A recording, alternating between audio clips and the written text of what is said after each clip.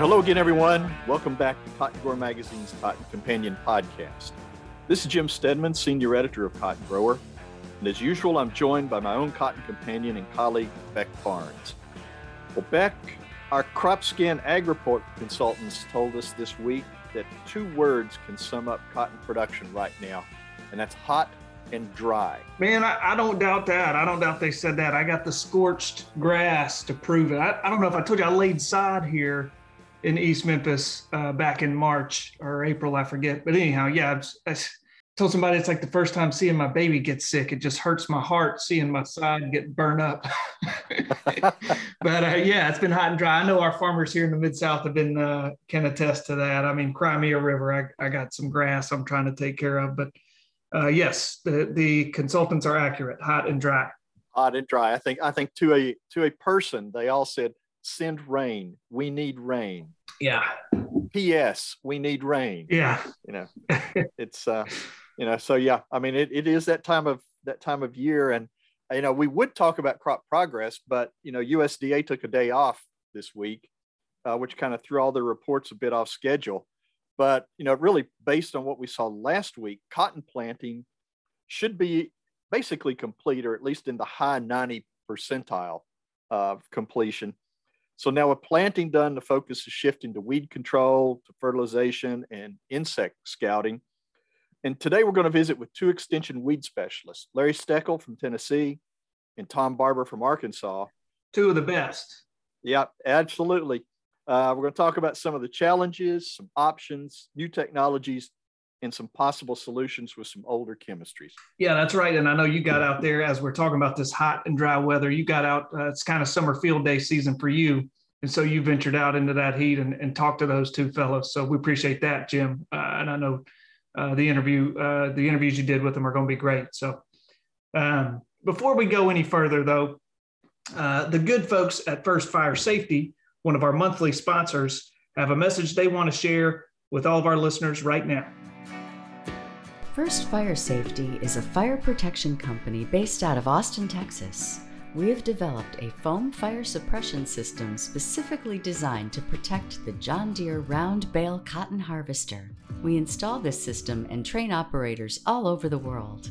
Be fire ready with a First Fire Safety fire suppression system. Call today for more information and pricing. 512-777-1555. So thanks again to First Fire Safety for that timely message. Well, before we get to today's discussion, and Beck, thanks for pointing out it is summer field day time. And yes, I will be out at another one over in Arkansas tomorrow where the temperatures are supposed to be over 100. So I'm really looking forward to it in multiple perspectives. Yeah. But anyway, we do have a couple items regarding some of the better known cotton sustainability programs that we want to share with you. Yeah, Jim. Both these programs are worthwhile and great programs. First one we want to tell you all about, you probably heard us talk about before, the U.S. Cotton Trust Protocol has been approved as a standard for sustainable cotton by a German organization. Bear with me while I try to pronounce this properly. Jim and I drew straws on who was going to get to try to do this. The German organization is named Steckel. Ooh, that was very good. Yeah, God bless you. Steckel cleared the trust protocol for use by members of the Partnership for Sustainable Textiles to use the trust protocol to kind of calculate their share of sustainable cotton. And we joke about the name of this organization, but it's a big deal. I mean, this is what the Cotton Trust Protocol is all about. It's kind of establishing these metrics for sustainable growth that buyers and suppliers around the world will recognize. And so they're succeeding. It's a big win for the U.S. Cotton Trust Protocol. The Partnership for Sustainable Textiles was founded in October of 2014 to help improve social and ecological conditions within global textile supply chains. We know cotton has a great story to tell in that regard. The Partnership for Sustainable Textiles implementation framework and reporting format for corporate due diligence allows member companies to indicate how much cotton they source and how much of it is sustainable or organic cotton certified by recognized standards. In addition to the U.S. Cotton Trust Protocol, other organizations recognized as standards include Better Cotton, Australian MyBMP, Cotton Made in Africa, Fair Trade Cotton, and Cotton Connect. It's a ever growing list of affiliations that the trust protocol is building at this point. And I think we reported several weeks ago that the membership, they had pretty much doubled their membership or registration, people who are involved with the program over the past year. So they're really continuing to do great things and get this program up and running.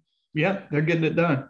Absolutely. Well, and at the same time, BASF's E3 Sustainable Cotton Program has reported a 25% increase in grower enrollment from 2020 to 2021. According to the company, more than 900 growers enrolled in the E3 program by registering their cotton from their 2021 growing season.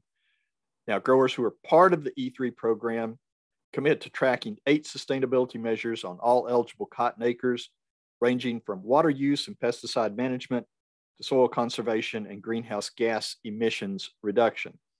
And there's a series of digital platforms that allows the cotton that growers grow to be traced from an individual cotton bale in their field all the way to the end consumer. Now, earlier this year, the E3 Cotton Program announced a collaboration with the United Nations hosted Conscious Fashion and Lifestyle Network for a series of gatherings in New York City throughout 2022 and 2023. And during these meetings, E3 is going to join industry stakeholders, UN representatives, and news media to explore how the fashion and lifestyle industries are uniquely positioned to collaborate and engage on sustainable development goals. And we know this is something E3 has been very active in. Beck, you and I have both seen it in action in working with media in the fashion industry and other areas affiliated with cotton and with fabrics to tell cotton's story. Yeah, E3's really done some innovative stuff around this program and marketing the strides that cotton farmers in this country have made towards sustainability. I know I've talked about it, I think, on this podcast before, but yeah, they to the point that they brought a whole bunch of sourcing, fashion forward designers and material sourcing professionals out of Brooklyn and San Francisco and brought them right down there on the farm around Natchez, Mississippi a couple years ago and showed them firsthand, like, hey, these farmers aren't just hayseed country folk. I mean, these are very technologically sound and sustainably sound operations out here. So anyhow, yeah, congrats to the folks at E3 for increasing grower enrollment. We hope that both they and Cotton Trust Protocol enlist as many farmers as they can. Good, absolutely. Well, let's go ahead and shift our focus over to weed management at this point. University of Tennessee recently hosted its annual Weed Field Day at the West Tennessee Research and Extension Center in Jackson, Tennessee. And Dr. Larry Steckel used the event to highlight some of the ongoing research for weed control, both with and without the auxin products, with and without glyphosate, taking a look at where some of the newer technologies may fit, and also it's take a look at some novel approaches and mixes that may have some potential to help with weed management. And Dr. Tom Barber, as we discussed, crossed the river from Arkansas to join in and share his thoughts with the attendees. After the event, I was able to visit with both Larry and Tom to talk about some of their research findings about some confirmed and suspected resistance, some potential legal obstacles that could impact current weed programs, and more. Well, we're here in Jackson, Tennessee at the University of Tennessee Weed Field Day, which seems to be a tradition for us now. It is. Visiting with Dr. Larry Steckel, who's a University of Tennessee Extension weed specialist, and Dr. Tom Barber, our special guest, the Arkansas Extension weed scientist who crossed the river to help out today. So, gentlemen, thanks for taking time after a busy morning to join us. No problem. Sure. Thank you. Okay. Well, first of all, I want to start with the easy question. How's the cotton crop looking in each of your states right now? What are you hearing? For us, I think, we're finally turning a corner. We kind of had a rough start again this year just with the rains and the weather and fields that we can plant versus wait on. And so our crop is generally behind. Yeah.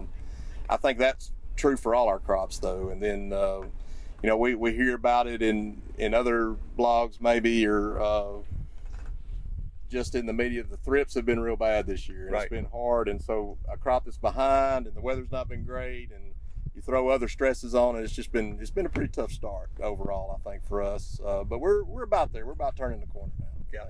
Larry, what about Tennessee? What are you seeing over here? Really similar on our side of the river, and in that really got a slow start. Things really got planted in a hurry. And then we had a lot planted right before that Memorial Day weekend that we got winter for about the third time. And we had a lot of replant, a lot of stress on whether you could keep the stand or not keep the stand. Most of those decisions have been made. Some of them replanted soybeans, and some folks, because they had it booked at a really good price, just rode with the horse they got. So, but I think with the weather we're getting now, it's really really growing out of a lot of those early issues. It's going to be in catch-up mode pretty quick. Yeah. Yeah. Okay. Well, last year at this time, Larry, I think one of the key phrases I kept hearing you use in your presentations was metabolic resistance. And I'm kind of guessing that's what we've come to understand as normal. Yes. At this point, with what we've seen and some of the new potential resistance that's starting to appear. It really is, and there's a lot understood about specific site resistance that's been going on for years, and that's pretty much all we've ever known. But this metabolic resistance, I think, has been building up in the background over years, over a lot of the herbicides we're using, to the point now it's starting to raise its ugly head. And I know the folks in Arkansas have been ahead of us on this as far as figuring out what's going on. Easy. I don't know about that. I don't know. They got smarter people over there than we do. It takes some pretty good research to figure a lot of that stuff out. But I think I've been trying to draw from what they're doing, because we're seeing some issues here with things like dual not lasting quite as long as it did a few years ago. Right. And that's metabolic. This dicamba resistance is probably metabolic. It sure looks like it, just from my observation in the field. And I think a lot of those things are linked. And it has huge ramifications for how we go forward as far as control. Because even if you bring out a new herbicide mode of action, there's no guarantee we're not going to see maybe a little bit of resistance right at the start with. Sure. Well, yeah, it's no doubt on our side of the river too. I mean, we're dealing with the same, and we've been using the same herbicides for how many years now? Decades. I mean, it's not even. So it's understandable that we're just not going to have that response as we used to. But yeah, we've got some pigweed populations in northeast Arkansas that there's not a whole lot of herbicides we have left available to use on, and so we really have to know, and that's what we stress to, especially our cotton and bean guys, is you really have to know what pigweed population you're dealing with in order to develop a pretty good program, because we can go out with a dual metribuzin combination, which in a lot of fields would work great. But if you've got metabolic resistance, then the dual component or warrant component is just not going to be as good on those populations, or BPOs, Valor, the sulfentrazones. And so we always preach, and that was kind of the message on a lot of our tour stops today, was the multiple residual, multiple active ingredient approach, to kind of counteract some of that metabolic resistance issue that we're dealing with. Well, it sort of brings up to my next question. We did get the new auxin labels late last year, but it always seems like they're still under the gun at this point, even though it's for a certain number of years. Who knows at this point? Now we've got reviews coming up on Diuron and Cotaran that could eliminate or severely reduce their use in cotton. One of the trials you had out there, Larry, sort of looked at the worst case scenario if these products, including glufosinate, get lost. There, what's that recommendation look like? Yeah, it's hard to maybe visualize it, but basically it's living with a lot of pigweed in my cotton field is what it comes down to. We just don't. When we lose Diuron, we lose dicamba 2,4-D, whether the resistance or regulatory, or we lose liberty to resistance. We're down to overlapping residuals. Right. And even one of the residuals I'm overlapping is Diuron MSMA under the hood. Well, it's gone if some of this happens. So really restricting the tools. It's to the point where we're living with a lot of weeds. I'm not sure how we're going to raise a crop without some of those herbicides. And you said you're already kind of seen some of that in Northeast Arkansas. We are, and a lot of our growers in that area have hand weeding crews on the payroll basically every year to help remove escapes, which it is a good practice to do that, but that adds another expense to your cost of production. And so we definitely don't want to do that on every acre. Right now it's field by field basis. Sure. But I don't think we can effectively manage like that on every acre. So, we really, and I don't want to get too far off into the rice here, but we've seen this before in our rice crop because we've got barnyard grass that's resistant to just about every herbicide we have available. And that's where we're at, what Larry just said. There are a lot of our recommendations, 2 residuals up front, 14 to 21 days, you're coming back with more residuals no matter what. You've got to put it out in order to get ahead of some of the barnyard grass populations that we have. So, I don't want it to get there in cotton. I think in some fields we're already there, and we're already making that recommendation, but it's getting harder and harder because the products are more and more limited. And if we lose Diuron, and especially Diuron, Cotaran, I don't know. I really don't know. I don't have an answer right now on what we're going to do. Yeah, absolutely. Now, you also, being on your side of the river, are starting to see early signs of glufosinate resistance. You said, just in pockets at this point. What are you recommending to manage that right now? Well, so for the most part, the populations we've identified as glufosinate resistant are sensitive to the auxin chemistry now, and so I think a lot of those growers have shifted to an enlist-based system or an extend flex type system, and they're managing it with dicamba or 2,4-D right now. We do have some populations though that are resistant to those, but or that appear to have increased tolerance anyway, we'll say that. I don't know that we've officially documented that yet, but on the glufosinate, that is not metabolic. I think we just had a student publish a paper, and I think it was making 83 extra copies of the target site, so it's very resistant. We're not going to overcome that with rate of glufosinate. So.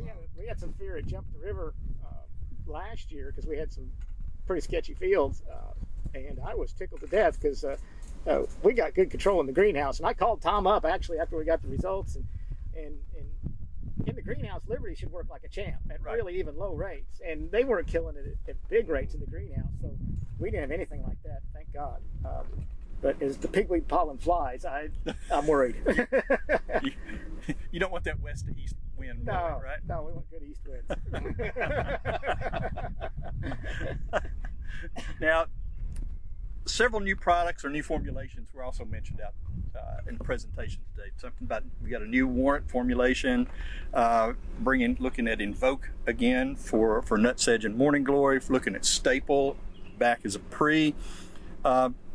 I think last year, Larry, we kind of talked about anything that you could pull out of the shed that might still have some life, and it looks like you're kind of doing that a little bit. And we are, and it kind of like any port in a storm is kind of what I look at. And like even like some of those staples where we put staple pre post, I was mostly dialing that in for tea-weed control because I get lots of calls on tea-weed and copperleaf, and it helps a lot on those. But there's less pigweed coming up when it was, I had pretty good, it was only maybe 50-60% control with Roundup Extendamax. I added staple pre and then come back post, and we had better control. So if you put staple over the top post, I'm pretty sure most of them are going to live, but you get a little bit of control pre with it, and I know the boys in North Alabama and in the Tennessee Valley use it pretty regular pre-emergence, and I know in South Georgia they do too. And I always kind of scratch my head because it seemed like staple's just so much yesterday's news on pigweed, but I think from a pre-emergent standpoint, and you pick up a little bit, and we need every little bit we can get now. Yeah, definitely. Now, you also talked about you were using Zidua and Brake in conjunction with fertilizer, or impregnating the fertilizer with it. How does that work? So basically, it's 3.2 ounces of Zidua is what it is, and they make it into a slurry, and they'll put it out for whatever the blend the farmer's using. Most of them are putting on 250 pounds of fertilizer. It's usually the blend. It's boron, it's ammonium sulfate, it's whatever they're using for their blend, and spreading it out there. And it's a way to use pyroxasulfone in cotton. I have I don't know, Tom maybe can do better in Arkansas. I can't get anybody to use a hood anymore and pull them out of the weeds. This is the closest we can get to a lay-by, and really a heavy dew activates it. Yeah. I was surprised at how little water it takes to get it activated. So I'm really high on it. So the folks from that make Fluoridome break, C-Pro folks wanted to look at it with that. So we're looking at it with Fluoridome. Okay. It's sort of mixing it with fertilizer is a little expensive this year, though, right? Yeah, the carrier, water's a lot cheaper carrier right now. And that was a call I got. How low can I go on the fertilizer? So, That just sort of seems to be the standard question for everybody this year. Tom, you also talked about some new technology that BASF has coming. Hopefully, if all registrations fall in place for next year with, was it the Axan Flex and the Elite 27 herbicide? Right, yeah. So we showcase some of Larry's plots in that, and I have that across the river in some of my research plots as well. And I guess if there's something new in cotton from a technology standpoint, that's definitely it. But it's still old herbicide chemistry, and we've used that type of chemistry in corn. And actually, on our side of the river, if we're spraying it post, we get variable results on pigweed. But as a pre-emerge or as a residual, we still get good control of pigweed, especially when we're able to mix it with photosynthetic inhibitor like Diuron or Cotoran or something like that. So I'm encouraged. I think that it's a system that we can develop a good pigweed program around, especially if we lose Diuron and Cotoran. We're really going to be looking heavily to it. And we'll just have to figure out what we're going to do from a post-emergent standpoint. It's still, with that technology, like I said, it's good, but I think we're going to have to evaluate what posts we're going to use with that, because as good as it can be from a pre-emerge standpoint or residual, we still eventually are going to have pigweed we probably have to deal with in a wide row cotton crop. Yeah. So basically, the takeaway from all this is be flexible. Right. Yeah, be ready to adjust. Absolutely. On a dime. Yeah. Pretty much. Going to have to on technology and any of these herbicides at the drop of a hat. It seems like we can lose them. Evolution, you see it in history books, and it's dinosaurs, and it's supposed to be slow. It's fast. That's what we've seen here in the Mid-South, up and down the Mississippi River. It's fast when it comes to herbicide resistance. It seems like 5, 6, 7 years, and that's about all you get. It's about all you get. Yep. Well, gentlemen, thank you for taking time. I appreciate it. It's been a nice warm morning. A pretty good crowd, Larry. Yeah. But I'm attributing that to Tom. It is. His presence completely. I headlined him on the announcement. There's no doubt. All right. Yeah. Sounds good. Thanks a lot for joining us, and I'll be in touch with both of you again soon, I'm pretty sure. Sounds good. Thank you. All right. All right, so that's it for this episode of the Cotton Companion podcast. Special thanks to Larry Steckel and Tom Barber for taking time to visit with us. We want to thank as well First Fire Safety for sponsoring this episode. And as always, a big thanks to you, dear listeners, for joining us. If you like what you hear on the Cotton Companion, please be sure to spread the word, tell your neighbors and friends about us, and here's where and how they can find us. You can find the Cotton Companion in 3 easy ways. First, go to cottongrower.com/companion, or simply click the podcast tab at the top of the homepage. Second, subscribe to our channel on iTunes or wherever you find your podcasts these days. And 3, sign up for our weekly e-newsletter, the Cotton Grower e-News, that's delivered to your email inbox every Tuesday morning. You can do that by going to cottongrower.com/subscribe. Also, be sure to follow Cotton Grower on social media. We are at Cotton Grower Mag on Twitter. And on Facebook, you'll find us by searching for Cotton Grower Magazine. Cotton Companion Podcast is produced twice monthly by Tyler Hatch and Kim Henderson, our talented colleagues at the world headquarters for Meister Media Worldwide in Willoughby, Ohio. My name's Jim Stedman. His name's Beck Barnes, and we'll be back with you in a few weeks in the next episode of the Cotton Companion. Until then, stay safe and stay cool. Yeah, he works and he works and he works and he works all day. God made a farmer. Yeah,